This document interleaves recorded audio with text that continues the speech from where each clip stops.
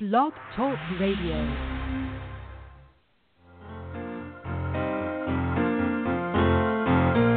And I got the HD blues, and my life feels kind of rough. Oh, I got the HD blues, and you can tell I've had enough.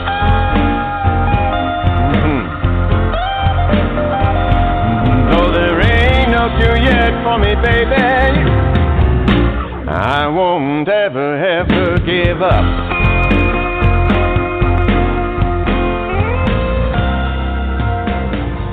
You might see me moving. Hello, everyone, and thank you for tuning in to Help for HD Live. Help for HD Live is brought to you by Help for HD International and is made possible by Teva Pharmaceuticals and the Griffin Foundation. I am your host, Katie Jackson, and today our guest is Dr. Jordan Schultz. Jordan Schultz is a pharmacist who graduated from the University of Iowa College of Pharmacy in 2013. After completing his 2-year residency, he began providing clinical pharmacy services to patients with neurodegenerative diseases, including Huntington's disease. In addition to his clinical work, Jordan conducts clinical research that focuses on, 1, understanding the psychology of Huntington's or sociology of Huntington's, and identifying environmental factors, including medications that may modify the disease course of HD, which is really interesting to me. So we will hear about this a little bit later in the show. I'm excited to hear about that work, but I am excited to have Dr. Schultz. We had him at our symposium this year in Iowa, and that's where I got to meet him for the first time.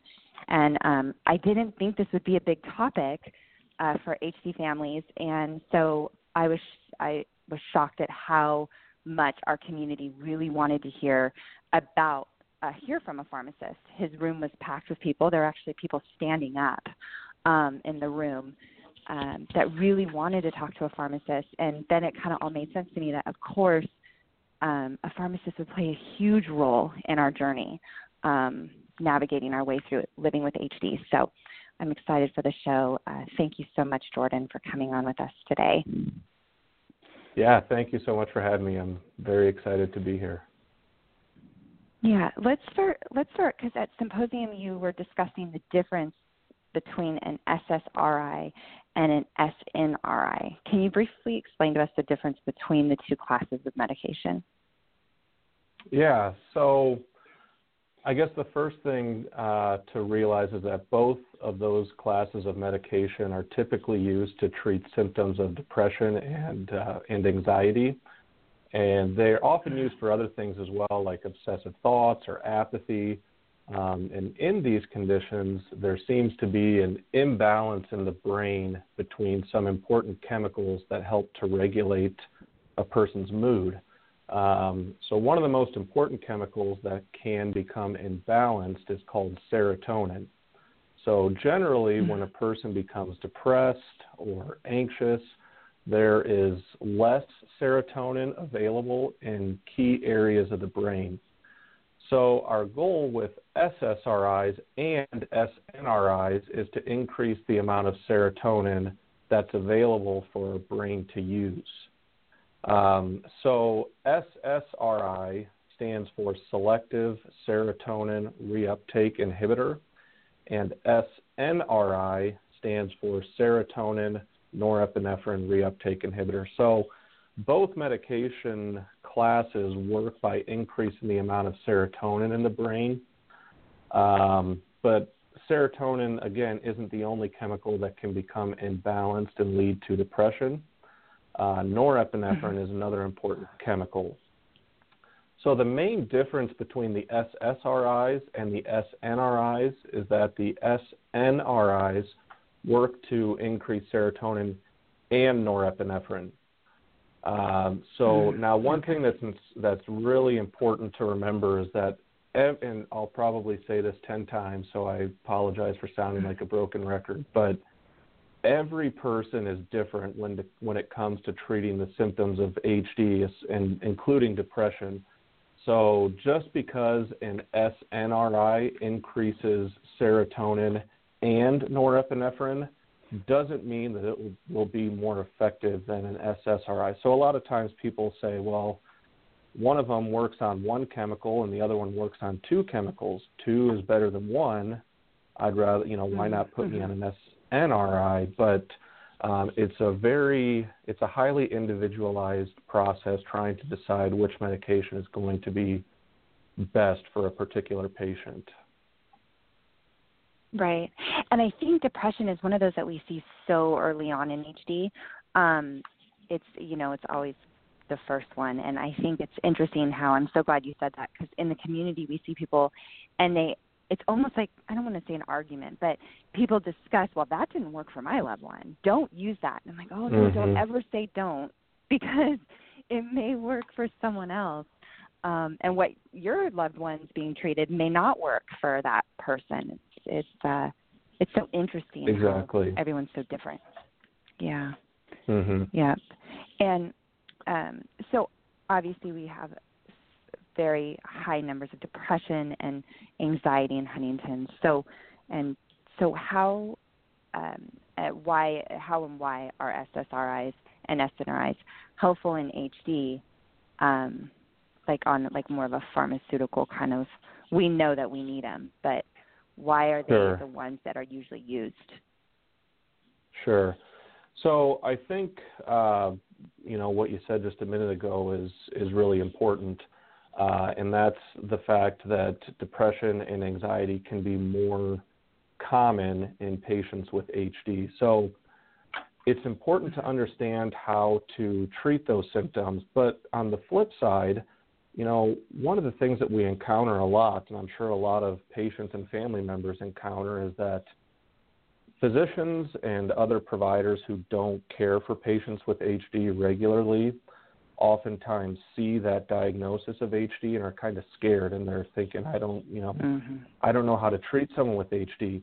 So the depressive symptoms that occur in HD are really no different than those that occur in, someone without HD who also is experiencing depression. So there's not like a secret recipe that is only helpful for patients with depression and HD. They're very similar. So SSRIs and SNRIs are really considered first line for depression in HD and depression in general. There's partially because those are the medications that have been found to be most effective. There's a lot of different SSRIs and SNRIs available. So even though they all work very similarly, some might be more beneficial for one patient, and the other one might be more beneficial for the other patient.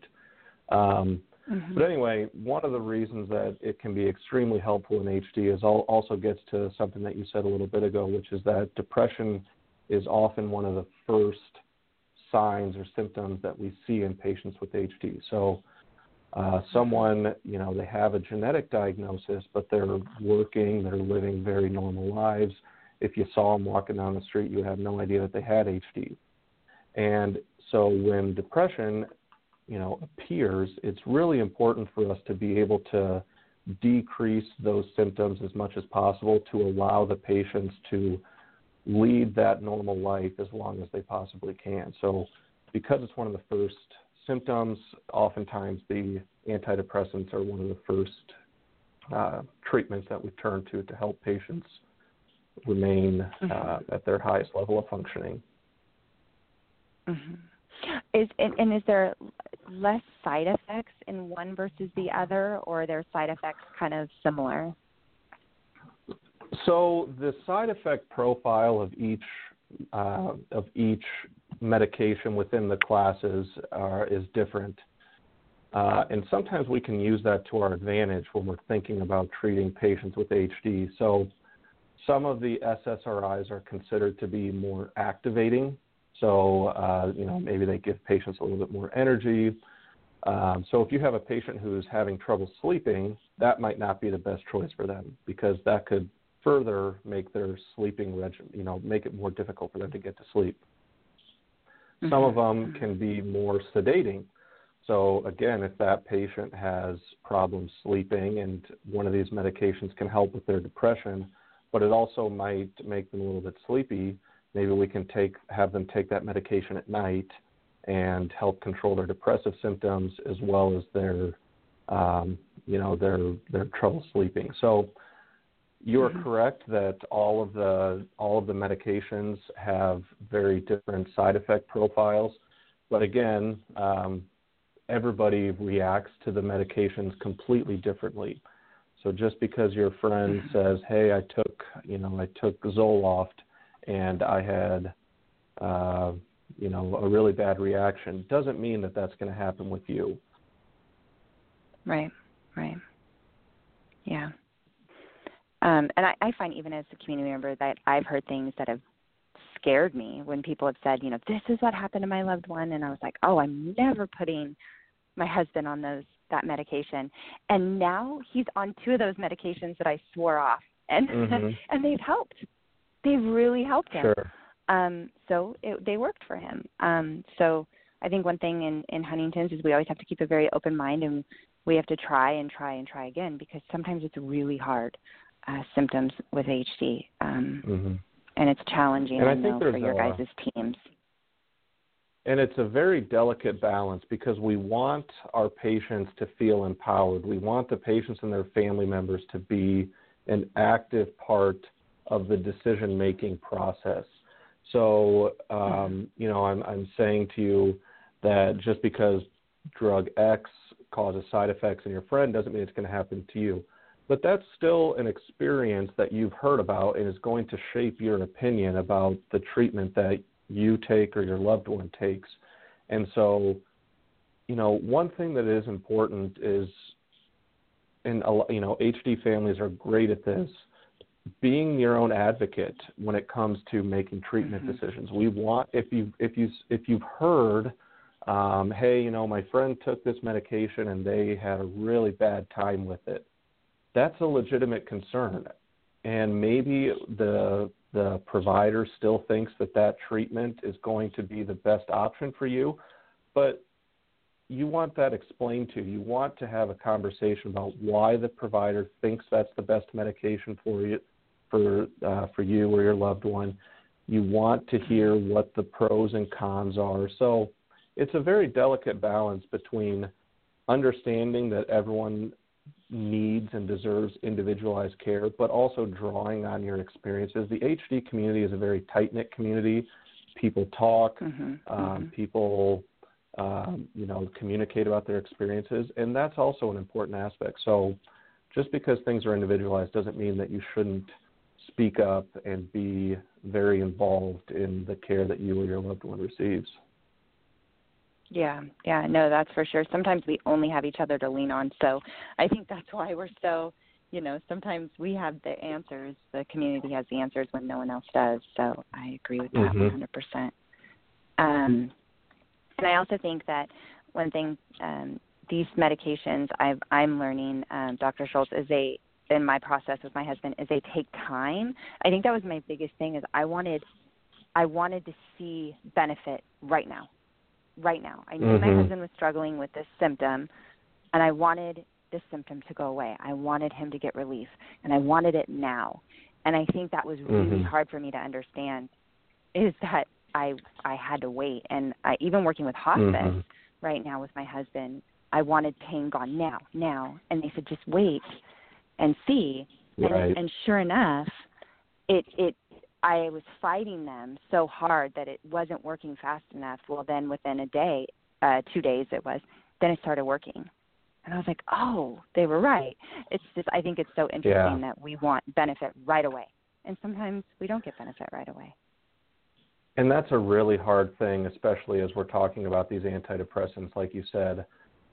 For providers, we want to make sure that a patient is receiving the right medication and that they are feeling better as soon as possible. One of the things that happens a lot with these medications is exactly what you said. We start someone on an antidepressant for their symptoms, and they call us in a week or two and say, hey, it's not working. I don't feel any better. Especially when you start an SSRI or SNRI, it can take 4 weeks, even more, for a patient to see the full benefit of those medications. So it's very difficult for a patient and the providers to balance, is it not working because this medication simply isn't the right drug for you, or is it not working because we haven't given it enough time? We really don't want to say, hey, it just isn't working yet, give it time, when the patient is really miserable. But we also don't want to abandon a therapy that could be effective too early. So there's no right or wrong way to do it. It's just making sure that the lines of communication are open, you feel comfortable communicating with your doctors and communicating your concerns. Yeah, absolutely. Well, at Symposium, you mentioned there's a test that would help determine which medications would work better for someone. Can you explain that a little bit more? Yeah, so I think what you're referring to is a thing called pharmacogenomic testing. So there are some medications that are broken down and inactivated in our body, particularly in the liver. So we know that we know which enzymes break down these medications, and we know the genes that are responsible for making those enzymes. So if we think about SSRIs, if we think about the SSRI fluoxetine, so that's the brand name is Prozac. A lot of people have heard of that. So we know that that medication gets broken down by an enzyme called CYP2D6. So everybody has differing amounts of this enzyme, and everyone's enzymes work differently. Some are more efficient, some are less efficient. So if you are someone who has a lot of this enzyme in your liver and your enzymes work really efficiently, when you take Prozac, you're going to break it down much quicker than someone with fewer enzymes. This can become extremely important when we're trying to think about what dose of a medication a patient should take and even which medications a patient can take. So we assume that most patients are relatively normal in terms of the amount of enzymes that they produce and how well those enzymes work. So we usually, for Prozac, for example, we usually give patients about 20 to 40 milligrams a day. That's just based on the fact that, the majority of patients do okay on those doses. But there are a lot of people who need far less than that or need far more. So if you're someone who has a lot of the enzyme that breaks it down, I think when I was at Symposium, I likened the enzymes to a wood chipper. So, if the enzymes are like a wood chipper, if your wood chipper is working at maximum capacity, you can put wood in it all day and it's just going to, chop it up and spit it out. But if your wood chipper isn't working very well, you put the wood in there and it's just going to sit there.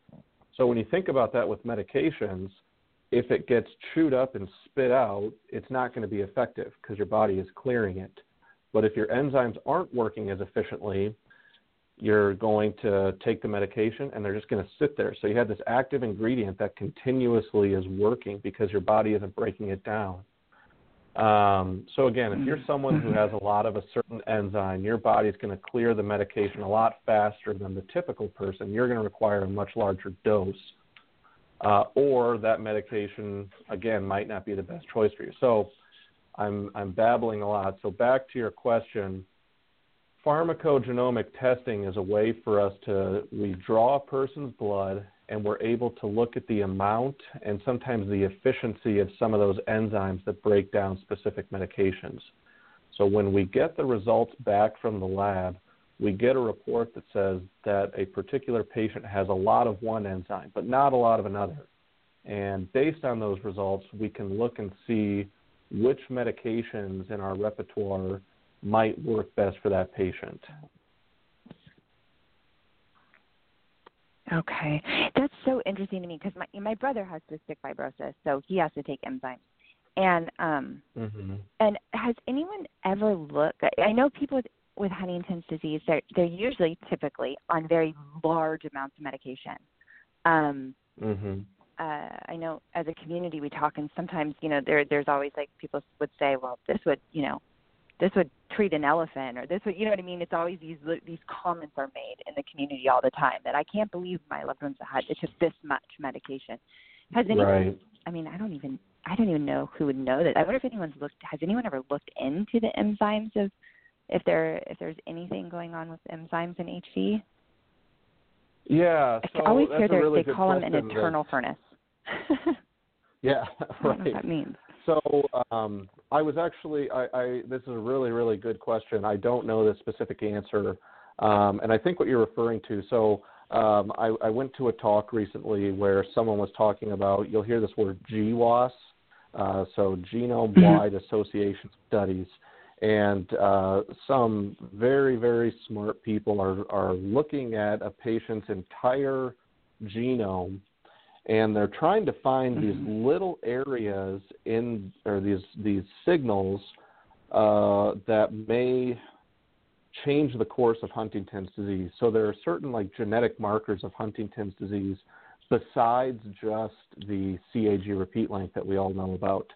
And I'm probably not doing the field of GWAS analysis justice with my explanation, but we know that patients with Huntington's disease have these certain genetic markers. And so as I was listening to this talk, I had the exact same question that you had of, do patients with Huntington's disease produce these enzymes, the most commonly known enzymes that break down medications at a faster rate, at a slower rate?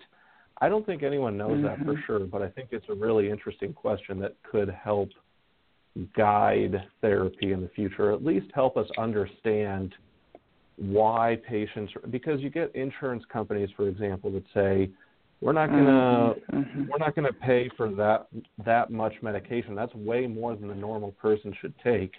And at this point, you can't say, well, this person is unique.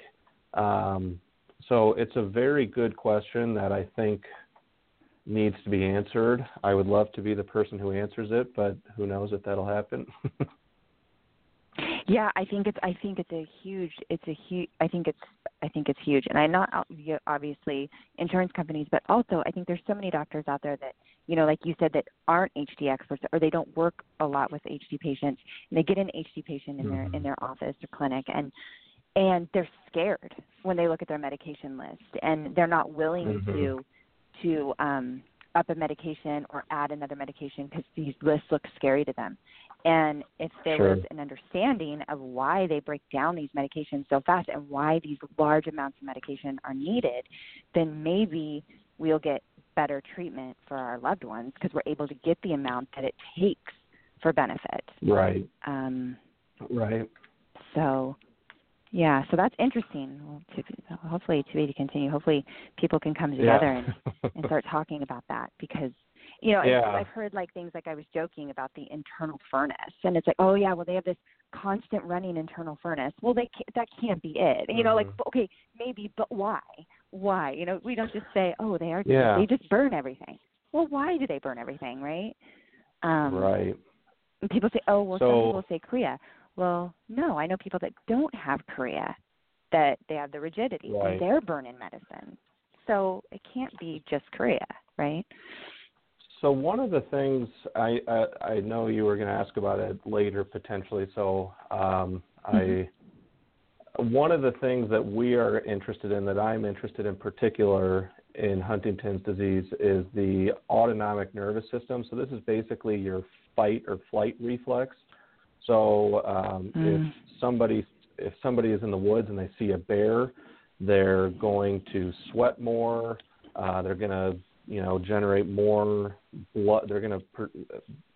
Their heart rate's going to increase to get more blood to their muscles so they can run or fight. And then there's the parasympathetic nervous system, which is activated when it's the rest and digest system, as we call it. So you have after Thanksgiving, you're hanging out watching football, and your food is digesting and storing it to be used later.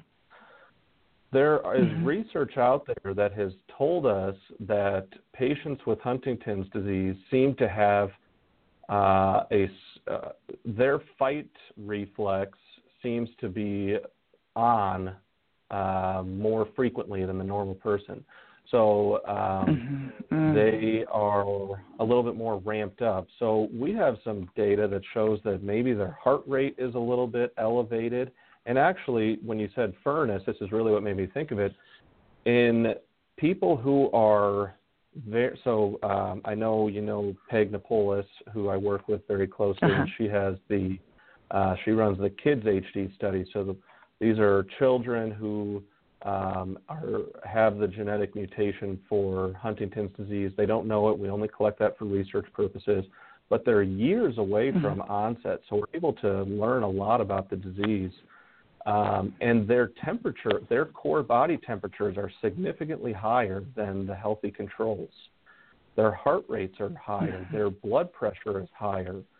So that could be part of the reason why these patients are just ramped up more. They're burning more energy. Part of my research is trying to look at areas of the brain that control the autonomic nervous system and understand why things are dysregulated and how can we intervene to slow it down a little bit. Yeah, it's so interesting you say that because, we as a community, we talk about this all the time, is that our loved one will just get a temperature out of nowhere. It's like, wait, they have this temperature. There's nothing but a temperature. There's no infection. There's no stress. There's nothing. It's just this fever spikes, and we have it, and then we freak out as caregivers, right? And then it goes away. Right. And it's like this happens. It happens across the community. We talk about it all the time. And it's like, why? Why did they get this temperature and now it's gone? I first started hearing about this in the JHD community, and then I started hearing about it more in the Huntington's community as well, and in general, that these temperatures, and no one can explain them.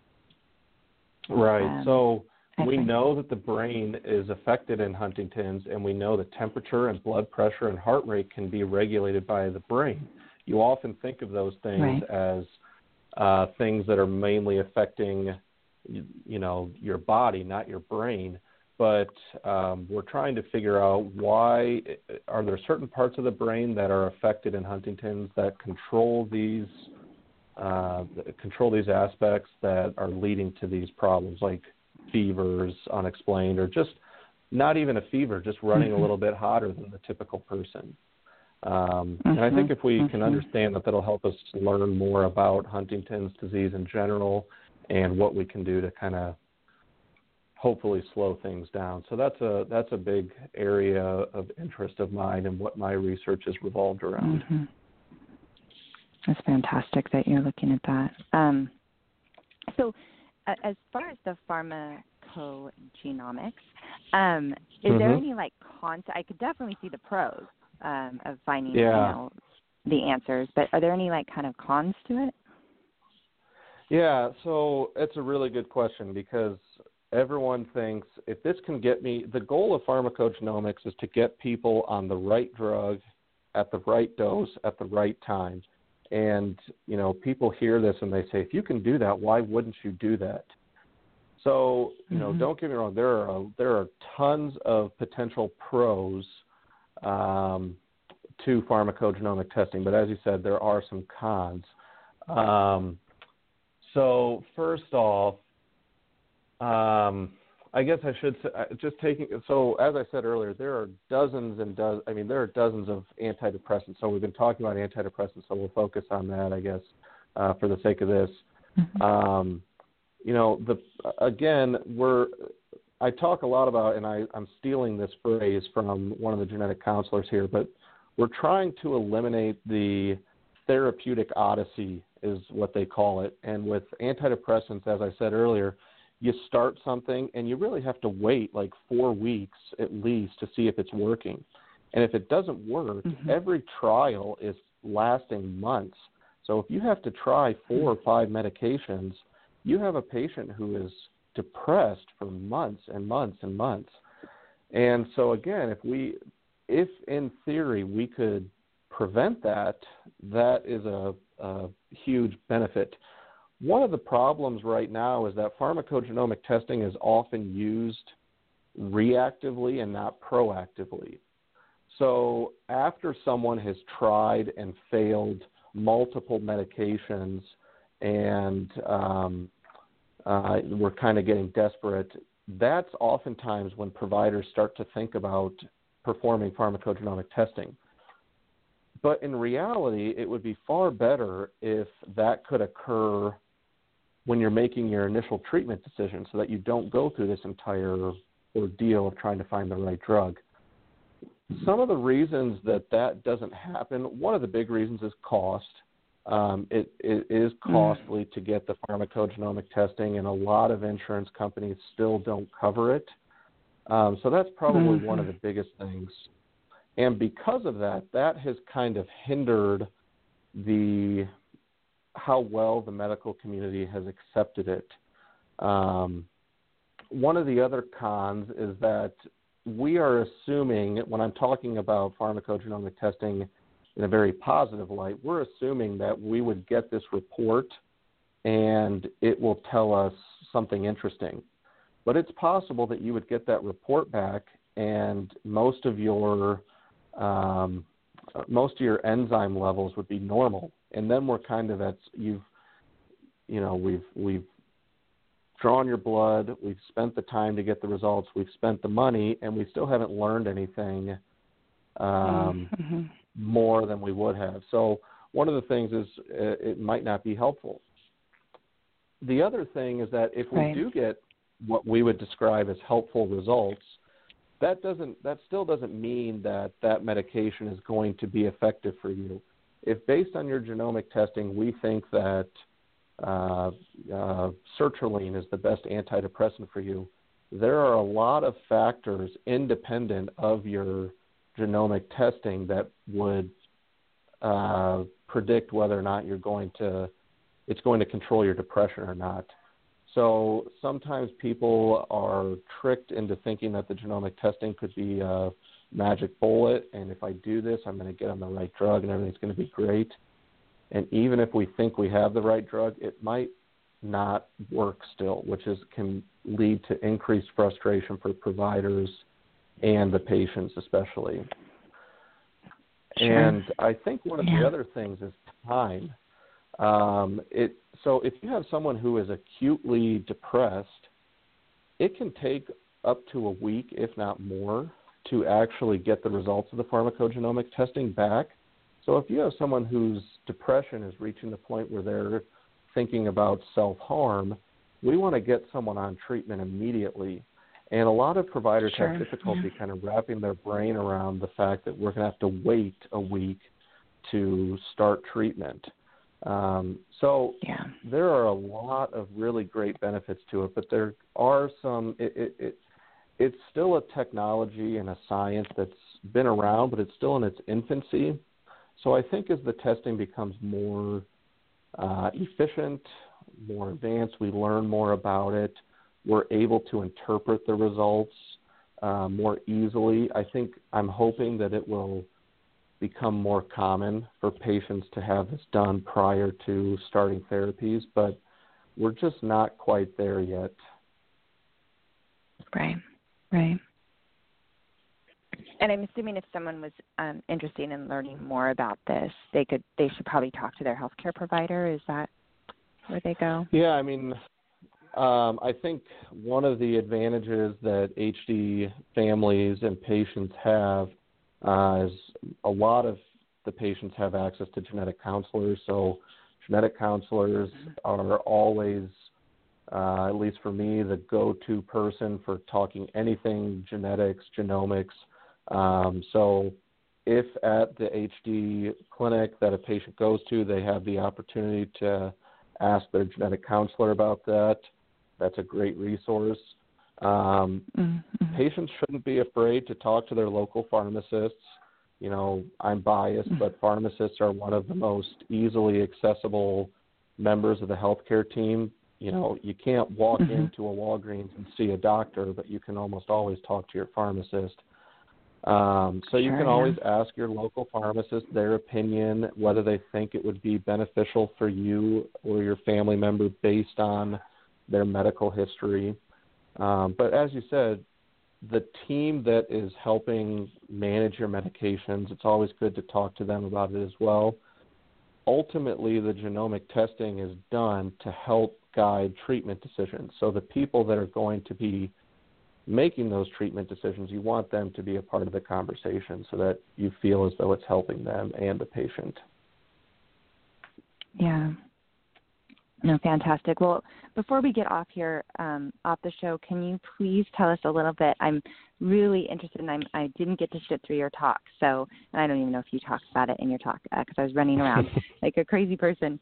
But your research to me is so interesting. So can you talk to us a little bit? I know we kind of touched on it earlier, but I think also like identifying environmental factors, including medications, that may change or modify the course. I find that like so interesting. So can you talk to us a little bit what you can talk, because I know it's research, but about that? Yeah. One of the resources that the HD community has access to are these large observational studies like the Enroll HD study, the Track HD, Predict, Cohort. I mean, we've had a lot of huge studies that are extremely helpful. So there aren't a lot of pharmacists working in HD, and most of these data sets, the sponsors of these, so like CHDI is the sponsor of the Enroll study, they make this, all of the data publicly available to researchers. It's free. You can download it and try to make some good out of it. So that's a resource that I've been lucky enough to work with. And so looking at those things, there's not a lot of pharmacists in HD. And so I'm interested in looking at medications and trying to see if certain medications might have some signal that they provide some benefit or they might slow the course of the disease. So really kind of drug repurposing is something that I'm interested in.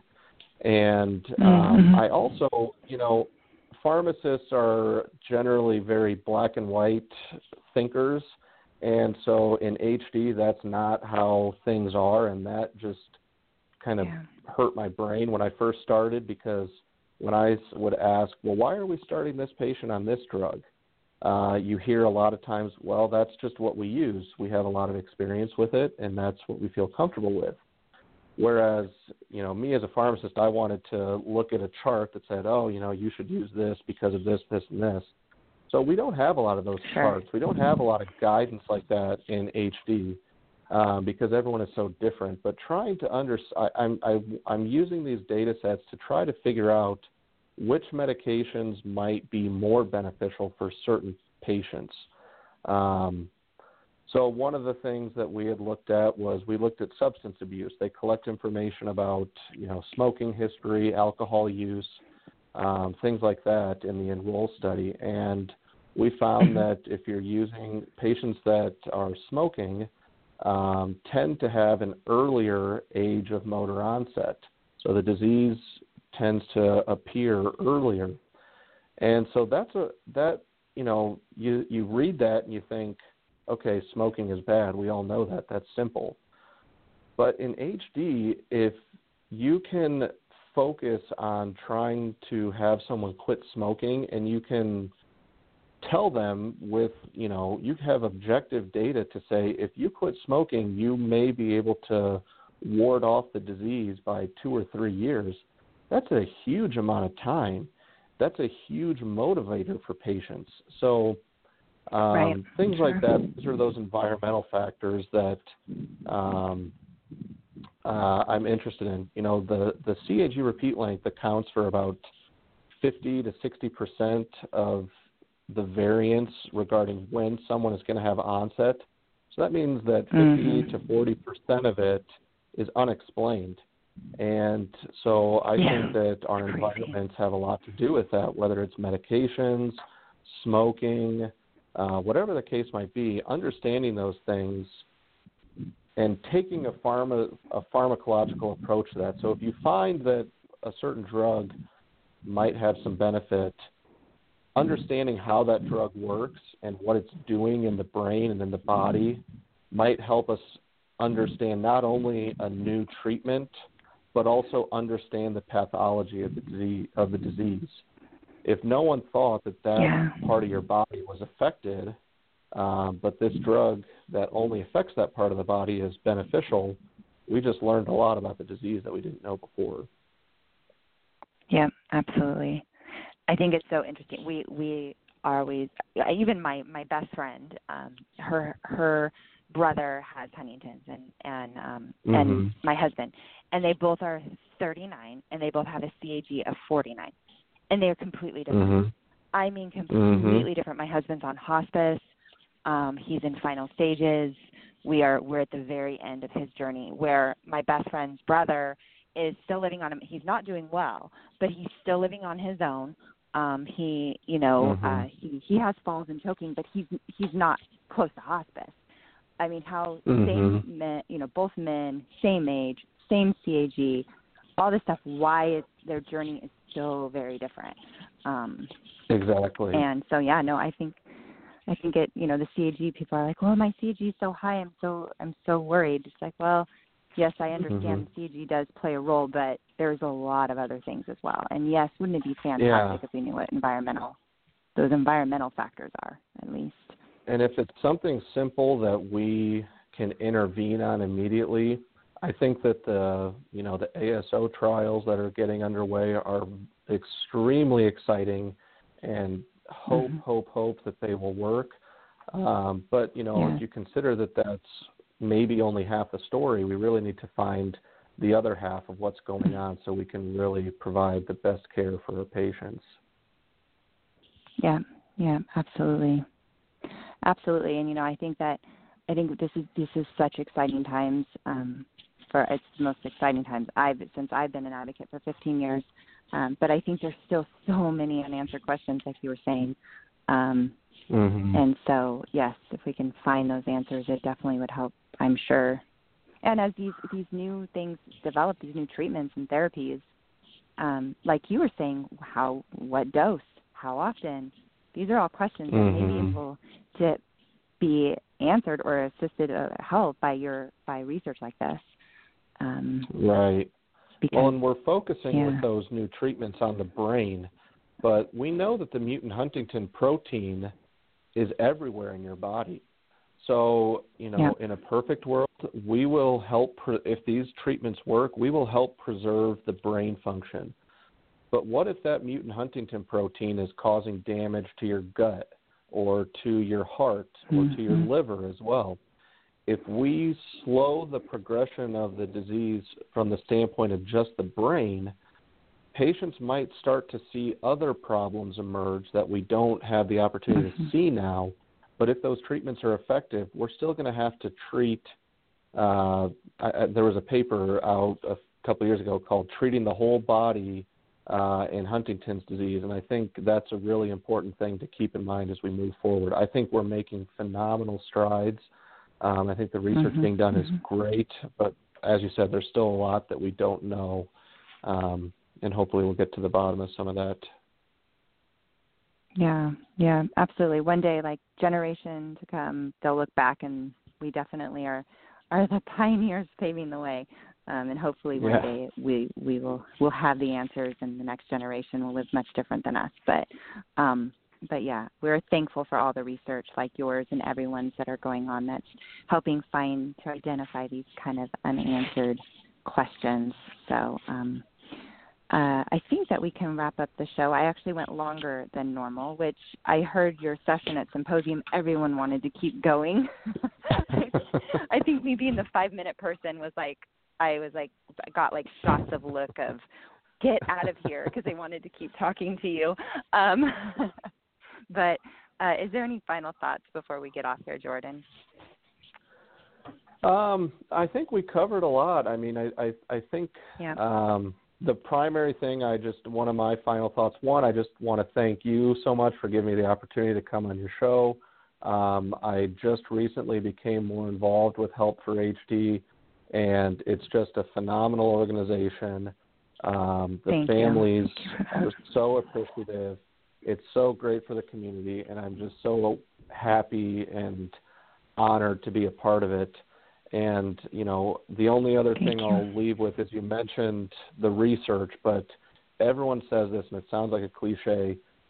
I'm still relatively new to HD. I have never seen such an eager and willing and helpful group of patients and families willing to be involved in research, wanting to do whatever they can to help advance care. And people like me cannot do anything without the patients and their family members' support. So to anyone listening, I just want to thank you for all you do for the community, whether you're involved in research or not. It really does make a big difference. It really does help people like me drive things forward. I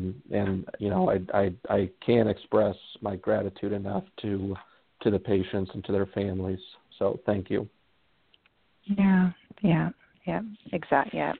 I think that it's the most amazing community. I always tell my community, I wish that we all were together for a whole nother reason besides HD, but I am so glad I got to meet the community, because there's no one out there like the HD community as far as supporting and helping each other and truly caring about each other like this community. So we are lucky in that. We just need to eliminate the HD part, and we are good. I completely agree. Yes. Well, thank you so much, Dr. Schultz, for coming on with us today, and thank you so much for all your work you're doing at University of Iowa. You guys are an amazing team. I cannot say anything but positive, great things about everyone at the University of Iowa. They are Pagnopolis and everyone over there. You guys are doing amazing things. So thank you for all you guys are putting into Huntington's disease. I don't think I have any announcements. We don't start doing our education days till March. We actually did just secure March in Austin, Texas, and then we will be in Wichita, Kansas in August, Puerto Rico in May, and Las Vegas in October. So I do have that, but that's obviously very far away. The one thing that we are doing right now is we did launch all Christmas programs. Our first Christmas program was our holiday program, where we sent 40 families impacted by HD gift cards for their holiday food and celebration. And so that actually was closed off within a day and a half. So that is how much our community, some of our community members are in need. So Help for HD is very excited that we were able to continue that program, and we are very thankful to Teva Pharmaceuticals as well as Resortica Hawaii for making that program possible. So thank you for that. We just launched our toy program, which we are sending families that are impacted, have children living in the house that has someone impacted by HD, gift cards for the holidays, just to bring a little bit something, special to the children. You can apply for that. That program is still open. You can apply for that through our website at www.helpforhd.org, and it is on the carousel. It's the very first thing. So you can click on that, and it leads you right away to the portal to go in and fill out the information, and we'll be contacting you soon. Tomorrow we are launching our very first program. I can say it now because it went out by email, but it will go on social media tomorrow. And this is a JHD-specific program. We are in partnership with Meg's Fight for a Cure, which is an amazing foundation for juvenile Huntington's disease. They came to us this year and asked us to partner with them. So we are able to come together this year and bring JHD families a holiday program. So if you live in a family that you have a child that is living with juvenile Huntington's disease, please go to the website and go to the portal and fill it out, and let us be a part of your holiday season and try to bring something to your child to bring them a little comfort through the season. So I think that is all I have to say for now. Until next week, everyone have a safe week, and we will talk to you soon. Thanks, Jordan, again. Thank you.